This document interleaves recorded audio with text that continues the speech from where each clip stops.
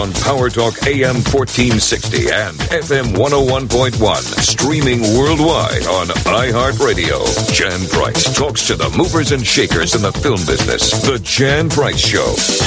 You're listening to The Jan Price Show, and today my guests are directors Kevin and Michael Goetz, and we're talking about their brand new movie, A Violent Separation. Welcome to the show. Oh, thank you very much for having us. Thank you. It's a pleasure to have you on the show.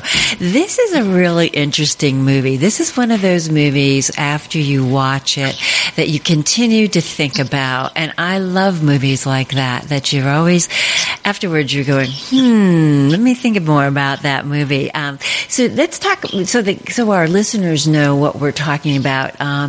Kevin, can you just lay out the plot line very quickly so everyone will know what we're talking about? Yeah, it takes place in 1983 in a southern state with sort of a dysfunctional family, and we kind of focus in on these two brothers, one of which is a sort of spinning out of control, drinking too much, used to have it all, doesn't anymore. And then his younger brother, Norman, is just newly back from the military and has become a local cop. And, you know, as the story evolves, we get to see that they live together on this ranch. And they're very kind of close to these two girls, Abby and Frances, who live on this ranch with them. And as the movie progresses, we've kind of got these two brothers come to this big moment where the older brother, Ray, who's sort of the drunk, he accidentally shoots his girlfriend. He then proceeds to put her in a lake and get rid of her. And then you've got Norman, the younger cop brother, who he calls and says, I need you to help me cover this up. And that's basically the first 25 minutes. So from there on out, we've got this story of this dysfunctional family doing this very dysfunctional thing, and sort of how much the bonds of family and brotherhood and a lot more complicated things enter the picture, and basically watch these two brothers and their family kind of spiral out of control. And Michael, you didn't write this script, either one of you, correct? You had who was the screenwriter for this? That's correct. We did not write this. Michael Arkoff wrote this. We were coming off our first film called Scenic Route back in 2013 at South by Southwest Film Festival, and we were looking for our next project, and our agents and managers submitted Michael Arkoff's script, which we thought was so amazing the second we read it. He's a wonderful writer. This is actually the first thing he's had put to screen, but I'm sure he's going to have a lot more to come in the future. I think so, too. I definitely do. You know, Kevin, there were so many things I liked about this movie. First, the opening scene, the visual, and then it's repeated again towards the end. I really loved that. Where did that come from? Is that something that was written into the script, or is that something that you and Michael envisioned? That was something that came to us in editorial. It was so important for us to sort of set the mood for this film, because this film is certainly, all about the mood. And we didn't want to just open up on sort of the status quo of like life's good and everything's fine. We wanted to put a little bit of sense of dread that something bad's going to happen. And when we saw that shot, which, Sean O'Day was our DP, we remember getting that shot on the day. The sun was going down, and a couple of trucks. It was one of the first days we were out on location. And one of the crew trucks came flying down that dirt road and just kicked up all this dirt behind it. And so we said, oh my goodness, get Brenton, get Brenton's weights, let's get him into the cop car and let's have him fly down that road. Let's shoot super slow motion. We had one take before the sun went down, and that sort of became the iconic image of the film. I mean, it's him coming back at the end, it's him coming back at the beginning. It's got a lot of meaning when you see the movie a second time. Certainly that opening shot. So we were very happy with it. Yeah, it just stays with you. And I'm glad it was, that you reused it again towards the end. So, it's a really interesting film in that respect, that interesting shot. So this script came to you, and you read it. So when you decided to do this, what was your thought process as far as how you were going to go direct this movie? Well, we wanted the movie to live and die on the strength of the performances. I mean, this wasn't a whodunit. It wasn't really a mystery to the script. It wasn't so you couldn't rely on that. And it wasn't car chases and explosions. It was really going to come down to the actors and the relationships and the authenticity of this small town and everything that's going on therein. And so when we started the production process, it just began with casting. We just really set out to try to find the people who are hungriest, who are going to put in the time and the effort to do rehearsals and all the work that would be needed to try to make this, really come alive and jump off the page right from the get-go. And how did you cast it? Well, that was a very, very long process, starting probably back in 2014 when we decided we were going to make it. Ultimately, we didn't end up making it until, I guess, was it 18? Yeah. It was the end of 17. End of 17. October, November, we shot this in 2017. So it took a few years to find the right cast. And, of course, some people came in and attached themselves, and then they drop out for whatever reason because they've got a conflict. And it's not unique in this business that how long it takes to get the right cast for something. But, once sort of Brenton came on, and funny enough, Brenton wanted to play Ray, the older brother, not the cop. And we had a talk with him and said, look, we really see you from all the stuff we've seen you in before, kind of having this underneath, something going on underneath that face of his that just feel like he could play Norman. And, within 5 minutes of talking to him, he's like, I'm on board. I can't believe it. He's like, I got to go back and read it, though, because I was reading it for Ray. And then, the next day he said he would do it. And then, of course, he had just gotten the show Titans on the DC network or whatever. And so we had a very quick, let's get this into production. Let's cast everybody as quickly as we can. And it sort of came together from there. And we shot it in 18 days. Wow. That's a tight shooting schedule. Yeah, it really was. And of course, the first day of shooting was the latest recorded in history hurricane to hit Louisiana in November when we were starting. We lost the first day of shooting, and then the second day was, going through a foot of mud everywhere around that farmhouse. No. So, yeah, that's why we always say 17, 18 days. It was a whirlwind, but luckily the actors all were, rehearsed. We were able to have about a week with each of them down in Louisiana, getting, acclimated to the weather, because it's supremely hot down there, like beyond anything you've ever seen. And also just getting into character and feeling what it's like to be out here in the middle of nowhere and get into their characters. And so we were very lucky with that. So when we came to the 17 shooting days, we were on top of it as best we could be. Again, it's very, very, very tight. Brenton does have this wonderful, innocent-looking face, and he reminds me. I kept racking my brain thinking about an actor that he reminds me of that was back in the 80s. I can't think of his name, but he looked so much like him. It was amazing. It was uncanny. And then then you have Ben Robson, who is so totally different looking. It was hard to, sometimes you go, could they really be brothers? Because there was such a distinct different look between the two of them, yet there was this chemistry, that they both had as brothers. I thought that was really, fascinating to watch their relationship. And you do wonder why they make the you get frustrated sometimes by the choices everybody made in this movie, which is also makes you think a little bit more, too. And you have a great supporting cast with Gerald McRaney, who we haven't seen in a while, and Ted Levine, who I thought was just wonderful to watch in this movie. How did you attract both of those fine actors to this film?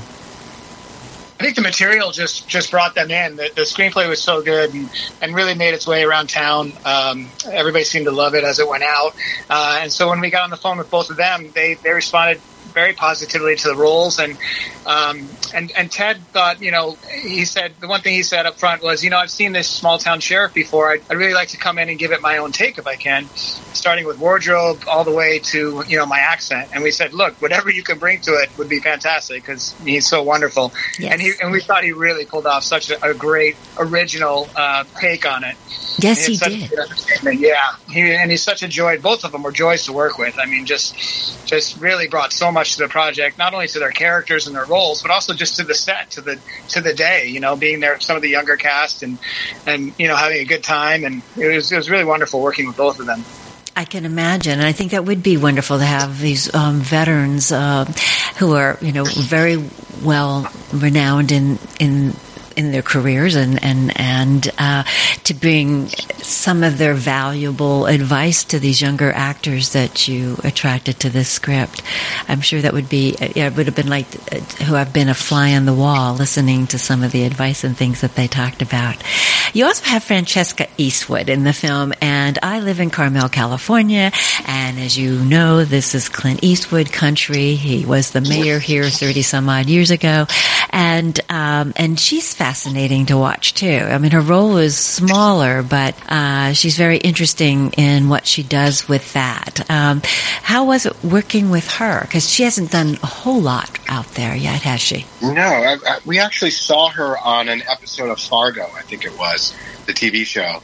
And we said, wow, who is... I remember watching that and saying, who is that? So we looked her up, and we were searching for someone who was complete opposite of Abby. Mm-hmm. Someone that Ray just... Ray should have been with Abby, and that should have been who he should have spent the rest of his life with. She was the right girl, but he still had this was drawn to someone totally different and wild, and someone who could shoot a gun and works at the bar, like just that kind of thing. And when we looked at Francesca, she just had such an interesting look, and so much different than anyone else. And we wanted her to be sort of memorable. That she's in this story, even though she's got a small role. She sort of caused it all in some way, in a very small way. Yes. Ray stepped out, and Abby was not happy with that, and that relationship between the three of them. Just another layer, and so it was important to get someone that wasn't forgettable. Yeah, and she isn't. She does stand out in this, I will say that for sure. What is your directing style together? I mean, do you direct the scenes together, or do you choose which scene each one of you is going to do, or how do you work together? Well, because we're brothers, I guess we luckily have the same instincts and sensibilities, and we've been doing it forever. Our father was an actor, a stage actor for a long time, Peter Michael Goetz. So he was actually Riley in the film, the guy with the metal detector. Oh, okay. Yeah, that's your dad. Yeah. Okay. Yeah. So he did theater in Minneapolis, and then he went to Broadway, and then he came out to California out here and has done a ton of pilots and TV and stuff and movies. And so we grew up underneath all of that and seeing all that happen, and did little Super 8 movies together and stuff. And then I went to graduate school at USC, and Kev went to Art Center in Pasadena, and we worked on each other's student films together. And we just always sort of did it together, and really are just one mind on set. We try to be one mind as much as we can. We're in charge of the ship, and we don't want to go in two separate directions. And so we just prep. We storyboard our scenes very, very thoroughly. We talk about what motivations the actors have and the characters. And then when we're on set, we really hope that, an actor can come up to me and ask me a question about the scene, and I can give pretty much the same response that Kev would. So we really try to be one mind and really go at it from a pure teamwork, collaborative standpoint. It sounds like you're just in rhythm with one another then, like a musician performing. There's that balance of back and forth for both of you. If you're just tuning in, you were listening to the Jan Price Show, all about movies, and my guests today are Kevin and Michael Goetz, and we're talking about the brand new movie, A Violent Separation. One of the things that really stood out for me is the music in this movie. Talk a little bit about the composer, because that kept the tension, the movie really flowing. It just stood out. It was just an amazing composer. And you want to talk a little bit about who composed the music and what other things he may have done? Yeah, well, that's Evan Goldman, who is pretty much a genius. He understands how music tells a story. And as Mike was talking a little bit ago about his and I sensibilities together, we feel like Evan has the same sensibility as us. He'll play some temp song over it, that he just composes real quick on his keyboard and says, this is what I'm thinking. And 9 out of 10 times, it's exactly what we were thinking as well. And then he builds it out from there. And we have a great working relationship with him where we can sit behind him and say, hey, can we put a little something here and let's draw this out there? And he just gets it. And, he done a couple of stuff with us, a couple of commercials, he did a feature that we did before. He's quite amazing, and he's got the knack for telling a story through music. And it's another cool thing is that he brings in a lot of independent cellists and violinists, and he builds them out. And so a lot of the music that might normally be synthesizers and whatnot on a budget of this size, he actually is able to kind of build out by getting 5 violinists or something and making it sound like 10 and 15 15 and 20 and 30. I mean, he just has that ability and kind of doubling and tripling them up and really bringing in real instruments and real musicians into his studio. Amazing. It's about 85 minutes of music or something in the movie, maybe longer. Something right. I mean, it's almost the whole movie. And I believe iTunes, the soundtrack's going to be available on iTunes, right? Yeah, independently of the movie too. Oh, wonderful, wonderful! I highly recommend people go look for it then, because the music was just outstanding. It truly was, and that was one of the things that I definitely wanted to talk to you about, was the score behind this film. Who has influenced your career the most? Well, it's almost the standard answer you hear a lot, but it was truthful for us, and it was Spielberg. It almost sounds cliche to say Spielberg, but Mike and I grew up in the era of E.T. being one of the first movies I ever saw, and I remember walking out of, and this is Kevin, I remember walking out of the theater and saying, okay, that's what I want to do. I think I was 5, so I never wavered from that. And so, and then both Mike and I would watch Duel over and over and over again, which is one of Spielberg's first films. And we fell in love with trucks and driving and cars, and ultimately film from Spielberg, for sure. But other influences are definitely the Coen brothers, not just because they're brothers, but because they're brilliant storytellers. And, there's certain directors out there that really like to use the camera to tell a story. And we almost feel like a camera is a tool to tell a story. And a lot of times people don't often use it the right way. And we feel like it's sort of an extension of our thoughts when we're putting together, when we're storyboarding and stuff. It just kind of comes naturally. And it's from so many years of watching these kinds of films, these people that we've looked up to for years. 2 wonderful choices.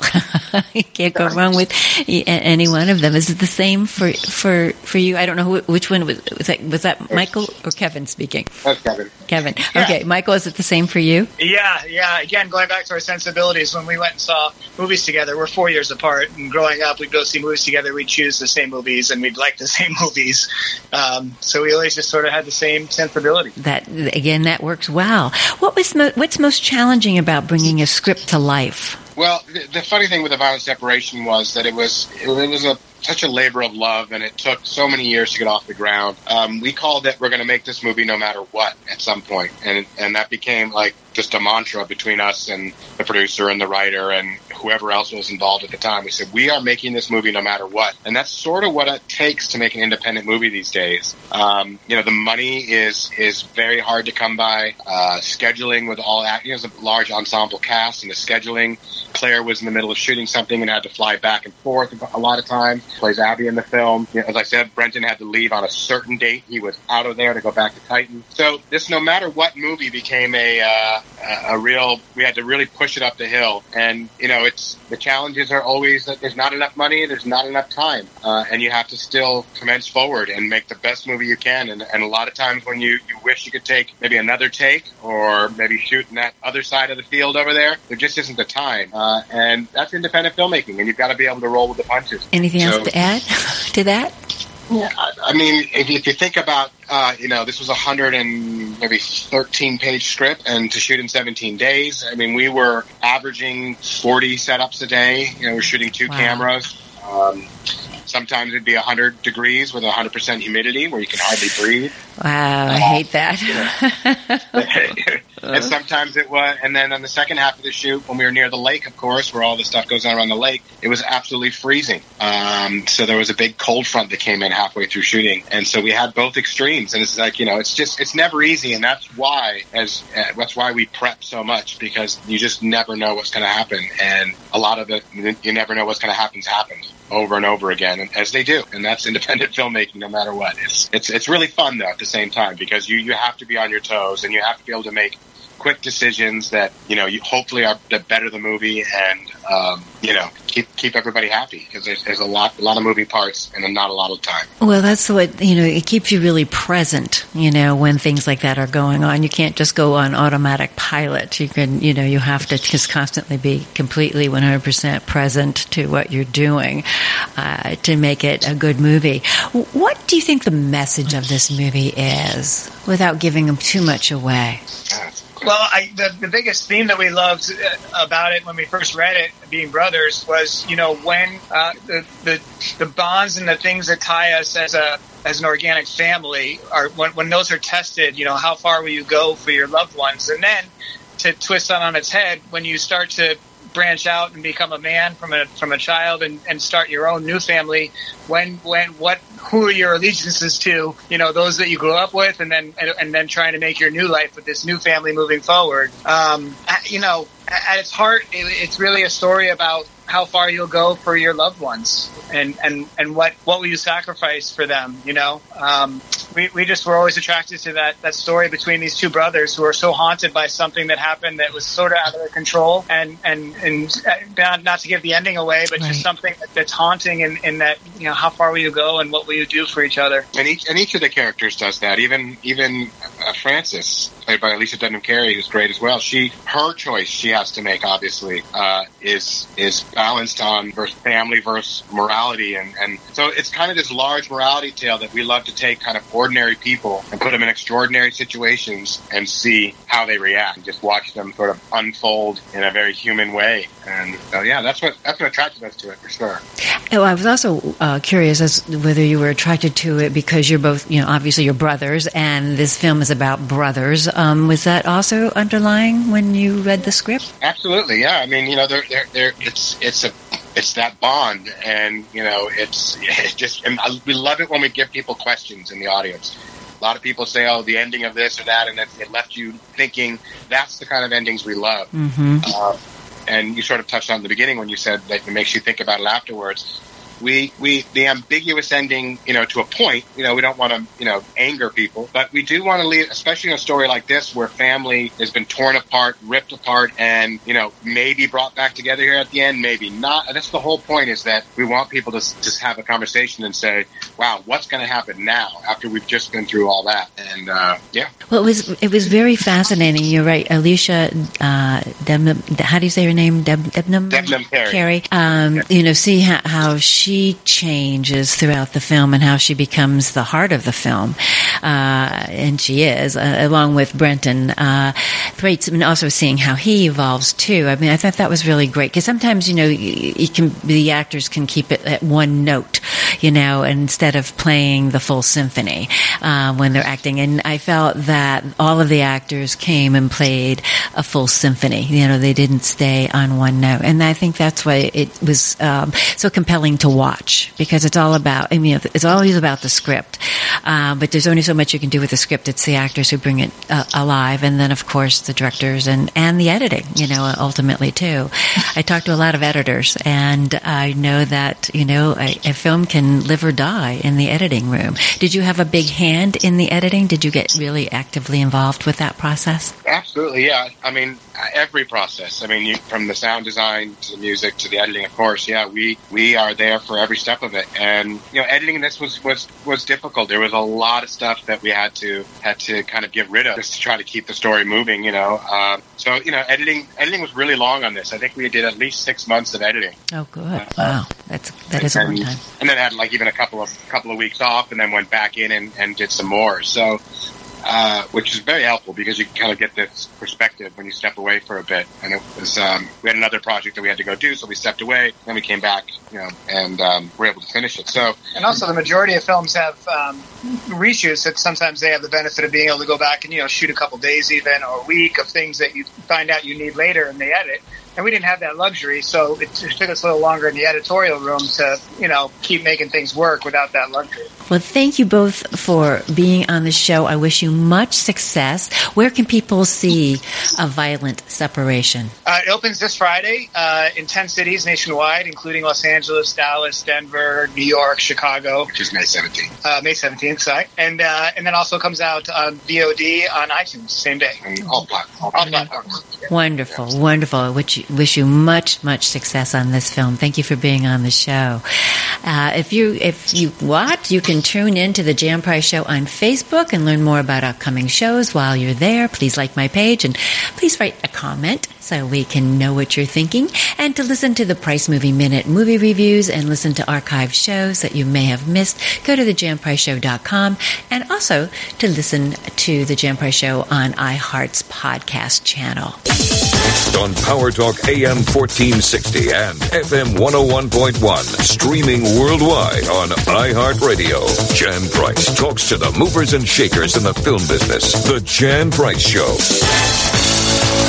The Ozio Theater in downtown Monterey is now open every day, showing independent and foreign films. The Ozio Theater has new concession offerings, including beer, wine, hard cider, and their homemade Lush Slush. You can now schedule private event screenings for community charity events, birthdays, anniversaries, or just a fun gathering of friends. For more information, visit the Ozio Theater online at oziotheater.com.